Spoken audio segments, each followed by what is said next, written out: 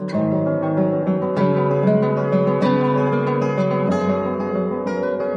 the church today doing everything it can to provide women a firm foundation of truth in Christ Jesus? Well, it's true. There's no shortage of candy-coated Bible studies, potluck fellowships available to ladies. But beyond Sunday morning, are Christian women being properly equipped to stand against the same deceptions that even enticed Eve in the garden?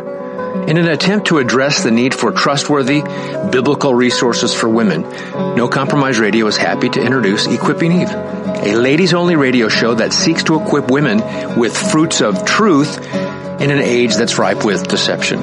My name is Mike Abendroth, and I'm pleased to introduce your host, Erin Benzinger, a friend of No Compromise Radio and a woman who wants to see other women equipped with a love for and a knowledge of the truth of God's Word. And welcome to Equipping Eve. I am your host, Erin Benziger, and this is the show that seeks to equip you with fruits of truth from God's Word. God's infallible, inerrant, unchanging, i.e. immutable, Word. Yeah, God's Word doesn't change because its author, which is God, doesn't change. He says that, doesn't he? I am the same. Jesus Christ is the same yesterday and today and forever. And our God does not change. He is sovereign. He is holy. He is just. He is true. And he is immutable. He does not change. And consequently, his word does not change. And that's amazing. So in this world of relativism that we live in today, and that's not just in the secular world, that's happening in the church, in this world where things are just topsy-turvy, where you can hear a pastor preach sound doctrine out of one side of his mouth, and out of the other side of his mouth, he's pushing legalism or the opposite, promoting antinomianism. I mean, it's just, everything is so wonky. So what do? You go to the sure foundation. What is the sure foundation? Our God, our unchanging God and his character and who he is. And what has he given us is something tangible that we can cling to and that we can learn from and that we can learn about him from and through. That's his word. That's his word. And so the Bible is this tangible thing. That's why I love having an actual Bible instead of just having it on a device, because it's like this little security blanket, isn't it? That this is how we know God. This Bible, this book, this is how we know who he is. This is how we learn more about him. This is how we grow closer to our Lord Jesus Christ. This is how and where he is revealed to us. And what a good God that he would give this to us. That he would give his children black and white words that we can go to and we can cling to and we can trust in because they are true. And they are true because they come from the one who is truth. I mean, it's almost unfathomable, except, like I say, we have something tangible. I'm holding a Bible in my hands right now, passed down through the centuries. It's come down to us on a river of blood. It's amazing. What a good and gracious God we serve.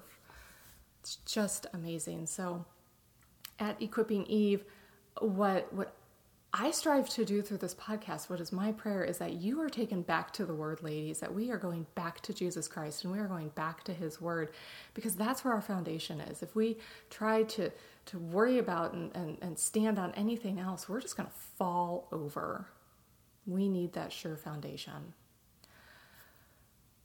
So that's what Equipping Eve is about. If you haven't listened before, welcome. And that's what we try to do here. And if you want to find out a little bit more about the ministry, you can head on over to equippingeve.com or .org. They both get you there. They still both get you there, so I like to remind folks. You can pick your address. equippingeve.com or .org gets you to the same website. And there's lots of information there. You can learn a little bit more about me, about producer Charlie, and just about this ministry, what doctrines we affirm here at Equipping Eve. There are articles. You can find the whole archive of podcasts there, links to other helpful ministries and blogs and podcasts or churches, or although those are few and far between, churches that I would recommend. Yeah, that's a topic for another day. We'll get back to that maybe. Probably not. that could get me in trouble. So anyway, but there are some other resources there that you can visit. And, hopefully you'll find those helpful and edifying. And there's a Bible study there, all kinds of things. And if there's anything, ladies, that you'd like to see added to the website, or something that you'd like discussed on the show, send me your ideas, send me your questions, send me your challenges, whatever. If you want me to put, sparkles and glitter on the website, that's not going to happen. But send me your ideas, send me things that you're looking for. Because by God's grace, Equipping Eve is here to serve you and to build up the body, and so I can't do that if it's just all coming out of me. So I need your ideas. I need to know what's going on out there in your world. What are some things that you are encountering in your little circle, of friends and people at church or people at school or whomever you were exposed to. We all run in different circles, whether they're online circles or real people circles. I just found out about something today that is apparently a thing in some churches, and I'm not going to say what it is because we'll go off on a tangent that I'm not prepared to go off on. But I've never even heard of this person. But apparently it's a problem. The teachings of this person are a problem. And, that's just because I don't run in those circles, And so that's why I need you. Let me know. What are some things that you would like to hear discussed? So, okay, that's all the housekeeping. That took way too long. So it is a beautifully sunny day here where I am. It's kind of mid to late January, depending on your view. I guess it's late January. And you're probably hearing this in February. I don't know. We'll find out. But it's finally sunny where I am. That's exciting. Haven't seen the sun in over a week. And there's a beautiful blanket of very powdery snow outside. But it's really cold. So I thought, it's a good day to record a show. Let's just do that. And then I think I'm going to hunker down with a blanket, a cup of tea, and a book. But for now, we'll do this. The sun is energizing me. So let's do this because I wanted to go back, ladies, to something that we started back last year. And this is 2019. So we started it back in 2018. We had a show entitled Promises of God, God's Promised Seed.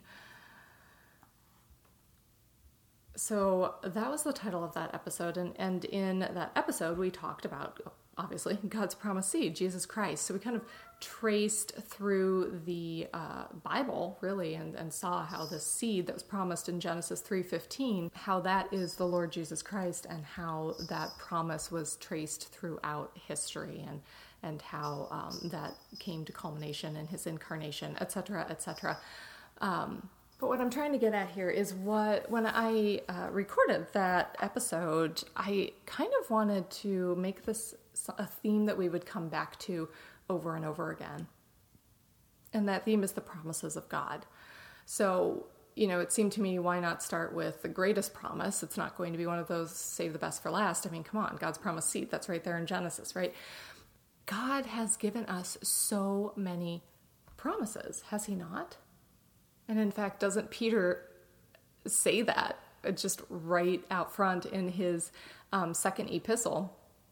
2 Peter 1 reads, Simon Peter, a bondservant and apostle of Jesus Christ, that to those who have received a faith of the same kind as ours by the righteousness of our God and Savior Jesus Christ, grace and peace be multiplied to you in the knowledge of God and of Jesus our Lord, seeing that his divine power has granted to us everything pertaining to life and godliness through the true knowledge of him who called us by his own glory and excellence. For by these he has granted to us his precious and magnificent promises, so that by them you may become partakers of the divine nature, having escaped the corruption that is in the world by lust. Magnificent and precious promises.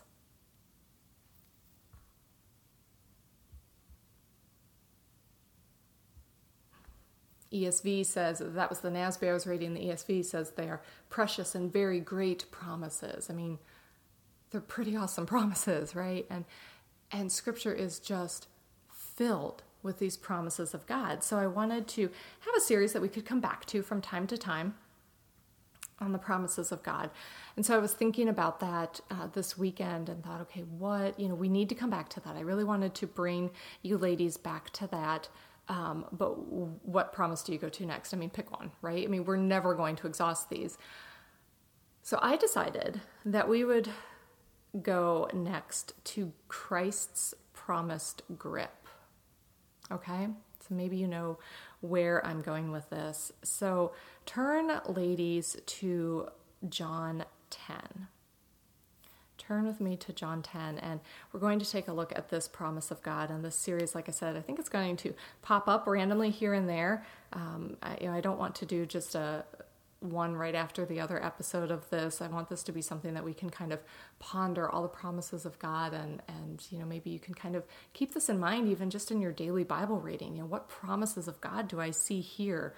Make sure that you're applying Scripture and interpreting Scripture appropriately, and you aren't applying, say, a promise made to Israel to you. But I think you know what I mean. So John 10, ladies, and to ensure that we have full context, I'm going to go ahead and read the whole chapter. So if that annoys you, I'm sorry, you can fast forward. But I'm going to go ahead and read through the whole chapter of John 10, and I'm actually reading today from the ESV. So I often use the NASB. Today I'm using ESV. No particular reason, that's just what I'm using today, but just so you are aware. So John 10, ladies. And remember, Jesus is speaking here. Truly, truly, I say to you, he who does not enter the sheepfold by the door, but climbs in by another way, that man is a thief and a robber. But he who enters by the door is the shepherd of the sheep. To him the gatekeeper opens, the sheep hear his voice, and he calls his own sheep by name and leads them out. When he has brought out all his own, he goes before them, and the sheep follow him, for they know his voice. A stranger they will not follow, but they will flee from him, for they do not know the voice of strangers. This figure of speech Jesus used with them, but they did not understand what he was saying to them. So Jesus again said to them, Truly, truly, I say to you, I am the door of the sheep. All who came before me are thieves and robbers, but the sheep did not listen to them. I am the door. If anyone enters by me, he will be saved and will go in and out and find pasture. The thief comes only to steal and kill and destroy. I came that they may have life and have it abundantly. I am the good shepherd. The good shepherd lays down his life for the sheep. He who is a hired hand and not a shepherd, who does not own the sheep, sees the wolf coming and leaves the sheep and flees, and the wolf snatches them and scatters them. He flees because he is a hired hand and cares nothing for the sheep. I am the good shepherd. I know my own, and my own know me, just as the Father knows me, and I know the Father. And I lay down my life for the sheep. And I have other sheep that are not of this fold. I must bring them also, and they will listen to my voice. So there will be one flock, one shepherd. For this reason the Father loves me, because I lay down my life that I may take it up again. No one takes it from me, but I lay it down of my own accord. I have authority to lay it down, and I have authority to take it up again. This charge I have received from my Father. Verse 19. There was again a division among the Jews because of these words. Many of them said, He has a demon and is insane. Why listen to him? Others said, These are not the words of one who is oppressed by a demon. Can a demon open the eyes of the blind? And if you remember, ladies, I'll just interject here. Back in chapter 10, Jesus had healed a blind man. So that's where this is coming from. Can a demon open the eyes of the blind? Verse 22. At that time, the feast of dedication took place at Jerusalem. It was winter, and Jesus was walking in the temple in the colonnade of Solomon. So the Jews gathered around him and said to him, How long will you keep us in suspense? If you are the Christ, tell us plainly. Jesus answered them, I told you, and you do not believe. The works that I do in my Father's name bear witness about me, but you do not believe because you are not among my sheep. My sheep hear my voice, and I know them, and they follow me. I give them eternal life, and they will never perish, and no one will snatch them out of my hand. My Father who has given them to me is greater than all, and no one is able to snatch them out of the Father's hand. I and the Father are one." The Jews picked up stones again to stone him. Jesus answered them, "I have shown you many good works from the Father. For which of them are you going to stone me?" The Jews answered him, "It is not for a good work that we are going to stone you, but for blasphemy, because you, being a man, make yourself God." And Jesus answered them, "Is it not written in your law, I said, you are gods? If he called them gods to whom the word of God came, and scripture cannot be broken, do you say of him whom the Father consecrated and sent into the world, you are blaspheming, because I said I am the Son of God? If I am not doing the works of my Father, then do not believe me. But if I do them, even though you do not believe me, believe the works, that you may know and understand that the Father is in me and I am in the Father." Again they sought to arrest him, but he escaped from their hands. He went away again across the Jordan to the place where John had been baptizing at first, and there he remained. And many came to him, and they said, "John did no sign, but everything that John said about this man was true." And many believed in him there.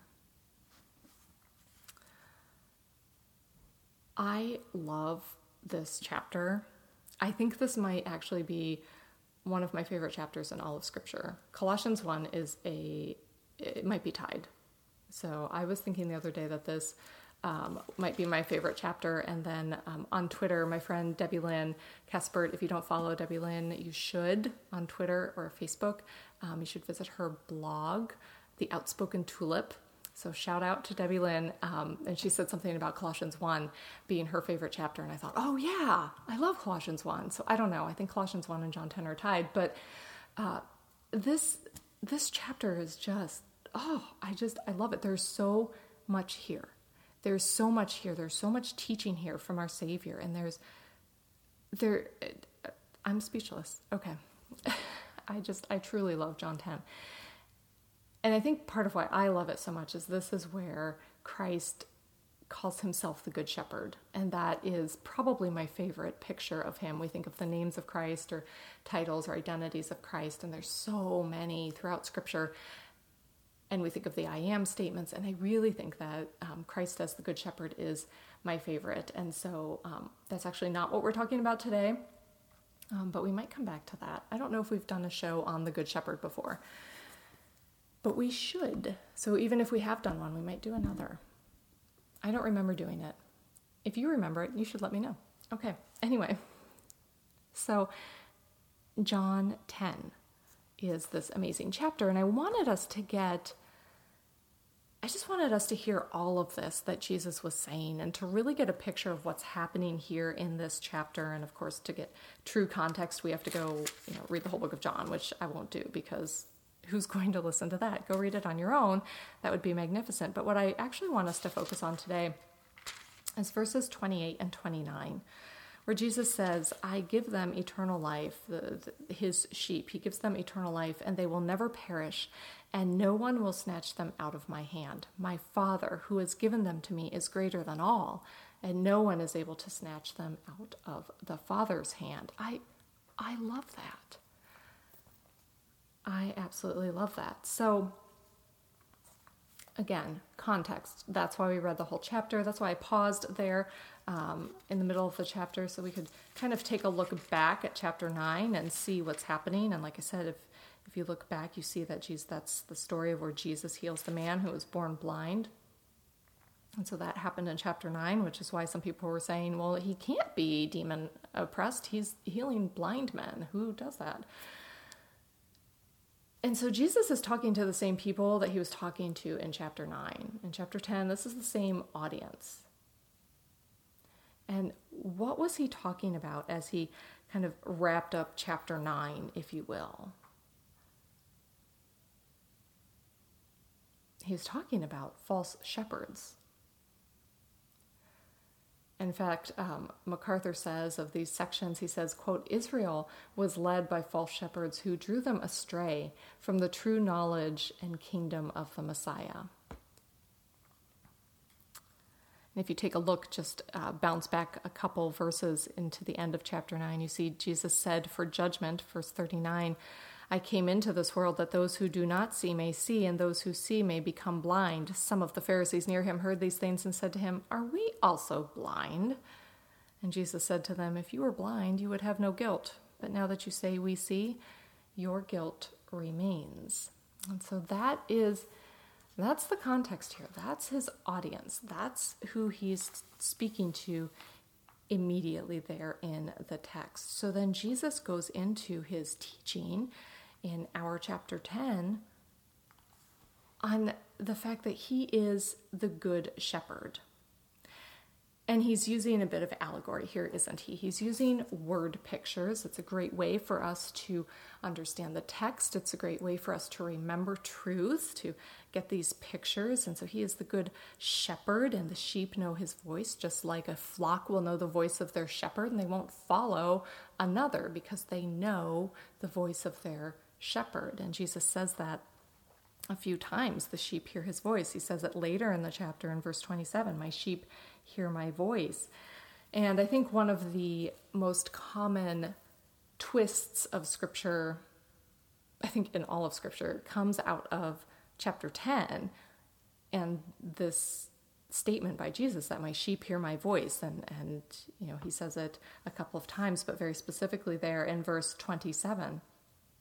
And I just want to make something really clear here, that Jesus is not talking about a literal voice. He's not saying that those whom he calls will hear his literal voice coming from heaven, and then you get up and follow Jesus. That's not how this works. So we just want to shut that nonsense down right now. And you're saying, well, how do you know this, Aaron? How do you know this is true? Well, let's take a look at the text. My sheep hear my voice. And so you want to say that that means that you will hear a literal voice. In that case, I need to ask you, are you a sheep? I mean, like, not like, oh yeah, we're as dumb as sheep, you know, we need someone to lead us around. No. I mean, like, are you covered in wool, and you have the little tail, and you eat grass, and you go bah, instead of actually talking? Are you a sheep? Because if the answer is no, then here's your problem. You can't have a literal voice in one half of the phrase, but have a figurative sheep in the first half of the phrase. You can't, that's not how this works. And what I actually like to point out to folks when they bring this up from John 10 is I like to take them back to verse 6, where Jesus has already talked about the sheep hearing his voice, you know, because he's talking about the shepherd and the sheep hear his voice. He calls the sheep by name. And verse 6 says, this figure of speech Jesus used with them, but they did not understand. So it's kind of really clear that that's what Jesus is doing here in this passage. And so we really can't ignore that just because we want a warm, fuzzy, literal voice out of heaven. If you want to hear Jesus speak to you, read your Bible. He's right there. We just read it. We read so many of Christ's words right here in John 10. What more do you want? It's not even just something that you hear and then you kind of forget because you didn't have a pen to write it down. No, it's like it's in black and white, right in front of you on a piece of paper or on an iPad or whatever.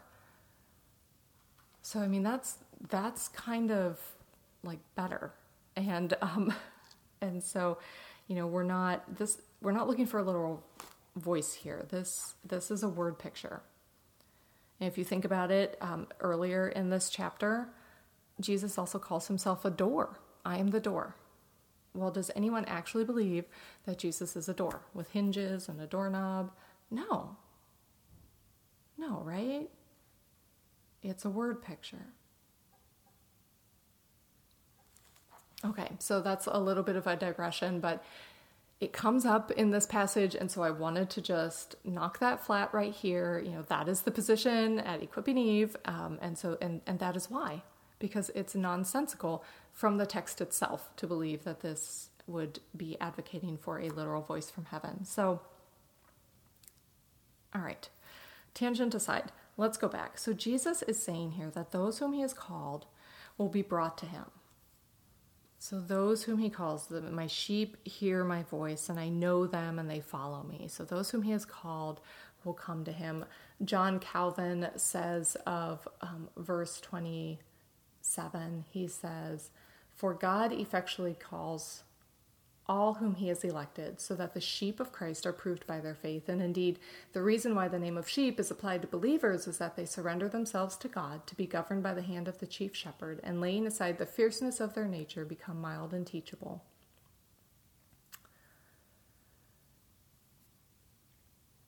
And J.C. Ryle says of the words, "They follow me," this means that his people, like sheep, obey, trust, and walk in the steps of their divine master. They follow him in holy obedience to his commandments. They follow him in striving to copy his example, and they follow him in trusting implicitly his providential leadings, going where he would have them go, and taking cheerfully all he appoints for them. So that's what we're looking at here. This is what Jesus is talking about. His children, those whom he has called, those whom he has saved. Now again, I'm hearing out there in the distance, I'm hearing a protest. I'm hearing this is anti-evangelism, because now you're talking about people who are being called, and why are we even, out there sharing the gospel, because Jesus is just going to call his own, blah blah blah. Okay.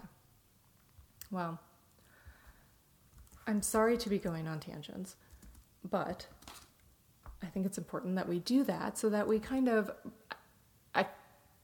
so that we are sure that we can focus on the point here, okay? So Romans 8 is very clear in the monergistic work of God in salvation, okay? So I'm just going to take another quick little digression here. In Romans 8:29, for those whom he foreknew, Paul writes, he also predestined to be conformed to the image of his Son, in order that he might be the firstborn among many brothers. And those whom he predestined, he also called. And those whom he called, he also justified. And those whom he justified, he also glorified. And that verse 30 there of Romans 8 is really germane to the rest of this discussion and how we are looking at being in Christ's grip. And I know we haven't actually gotten there yet, but we will. And the point is that those whom he has predestined, those whom he has foreknown, are those whom he has called, and then he justifies them and he glorifies them, right? I mean, that's really important, that Jesus is doing this work.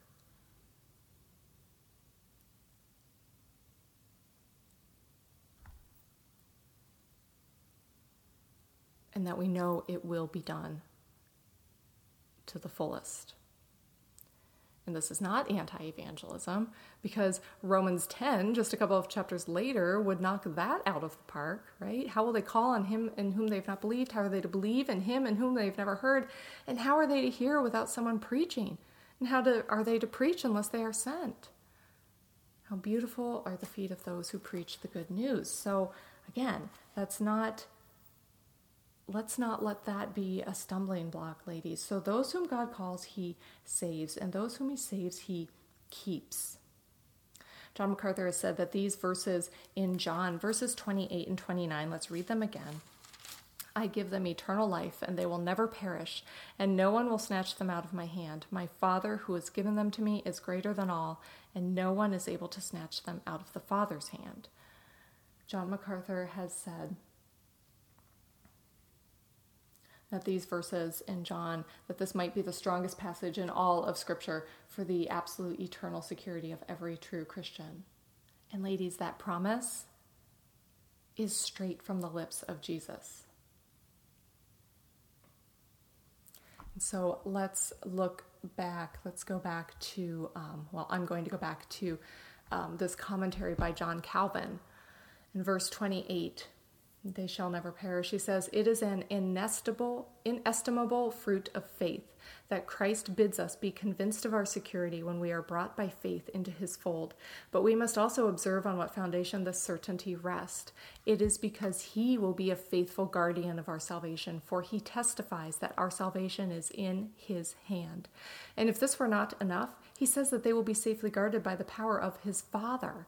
This is a remarkable passage by which we are taught that the salvation of all the elect is not less certain than the power of God is invincible.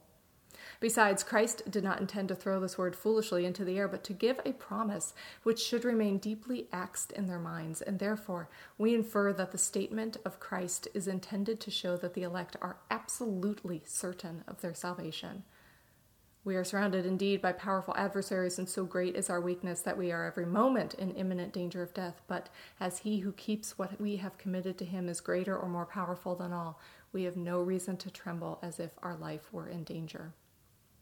And Calvin goes on and talks about the papists, but this would apply to many, even in evangelicalism, who rely on free will, that they will get themselves saved, and then they must keep themselves saved.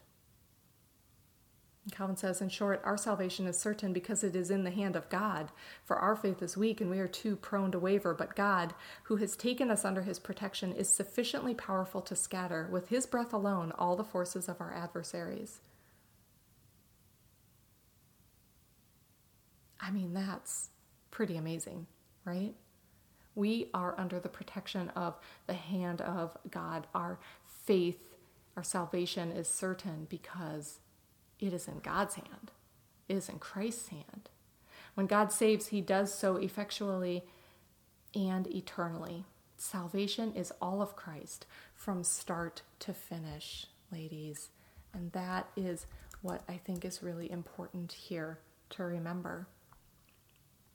I think of Philippians 1, verse 6, where Paul writes, I am sure of this, that he who began a good work in you will bring it to completion at the day of Jesus Christ.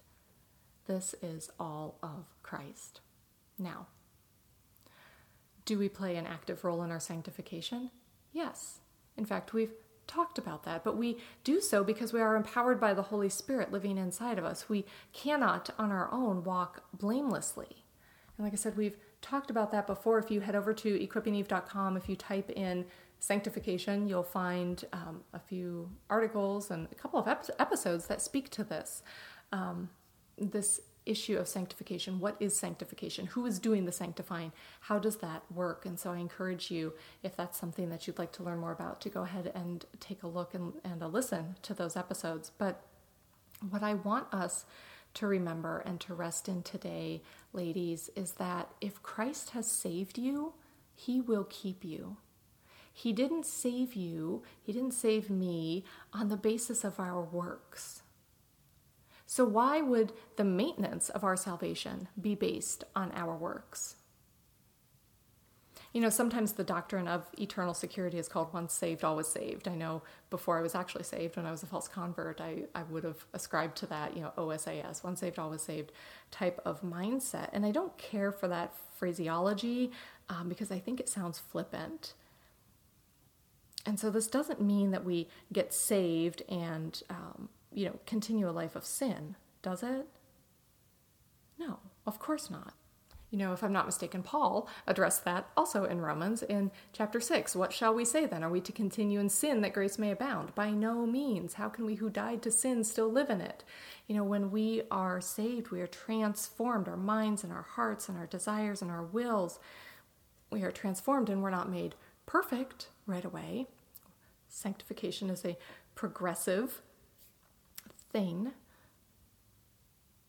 But when God saves you, when God saved me, he transforms us at that moment of salvation. New minds, new hearts. We lay aside the old man or the old woman because we have a whole new wardrobe in Christ. But what a comfort to know that we, ladies, as daughters of the King, this is why I love these verses, what a comfort to know that we are cupped safely in his hand.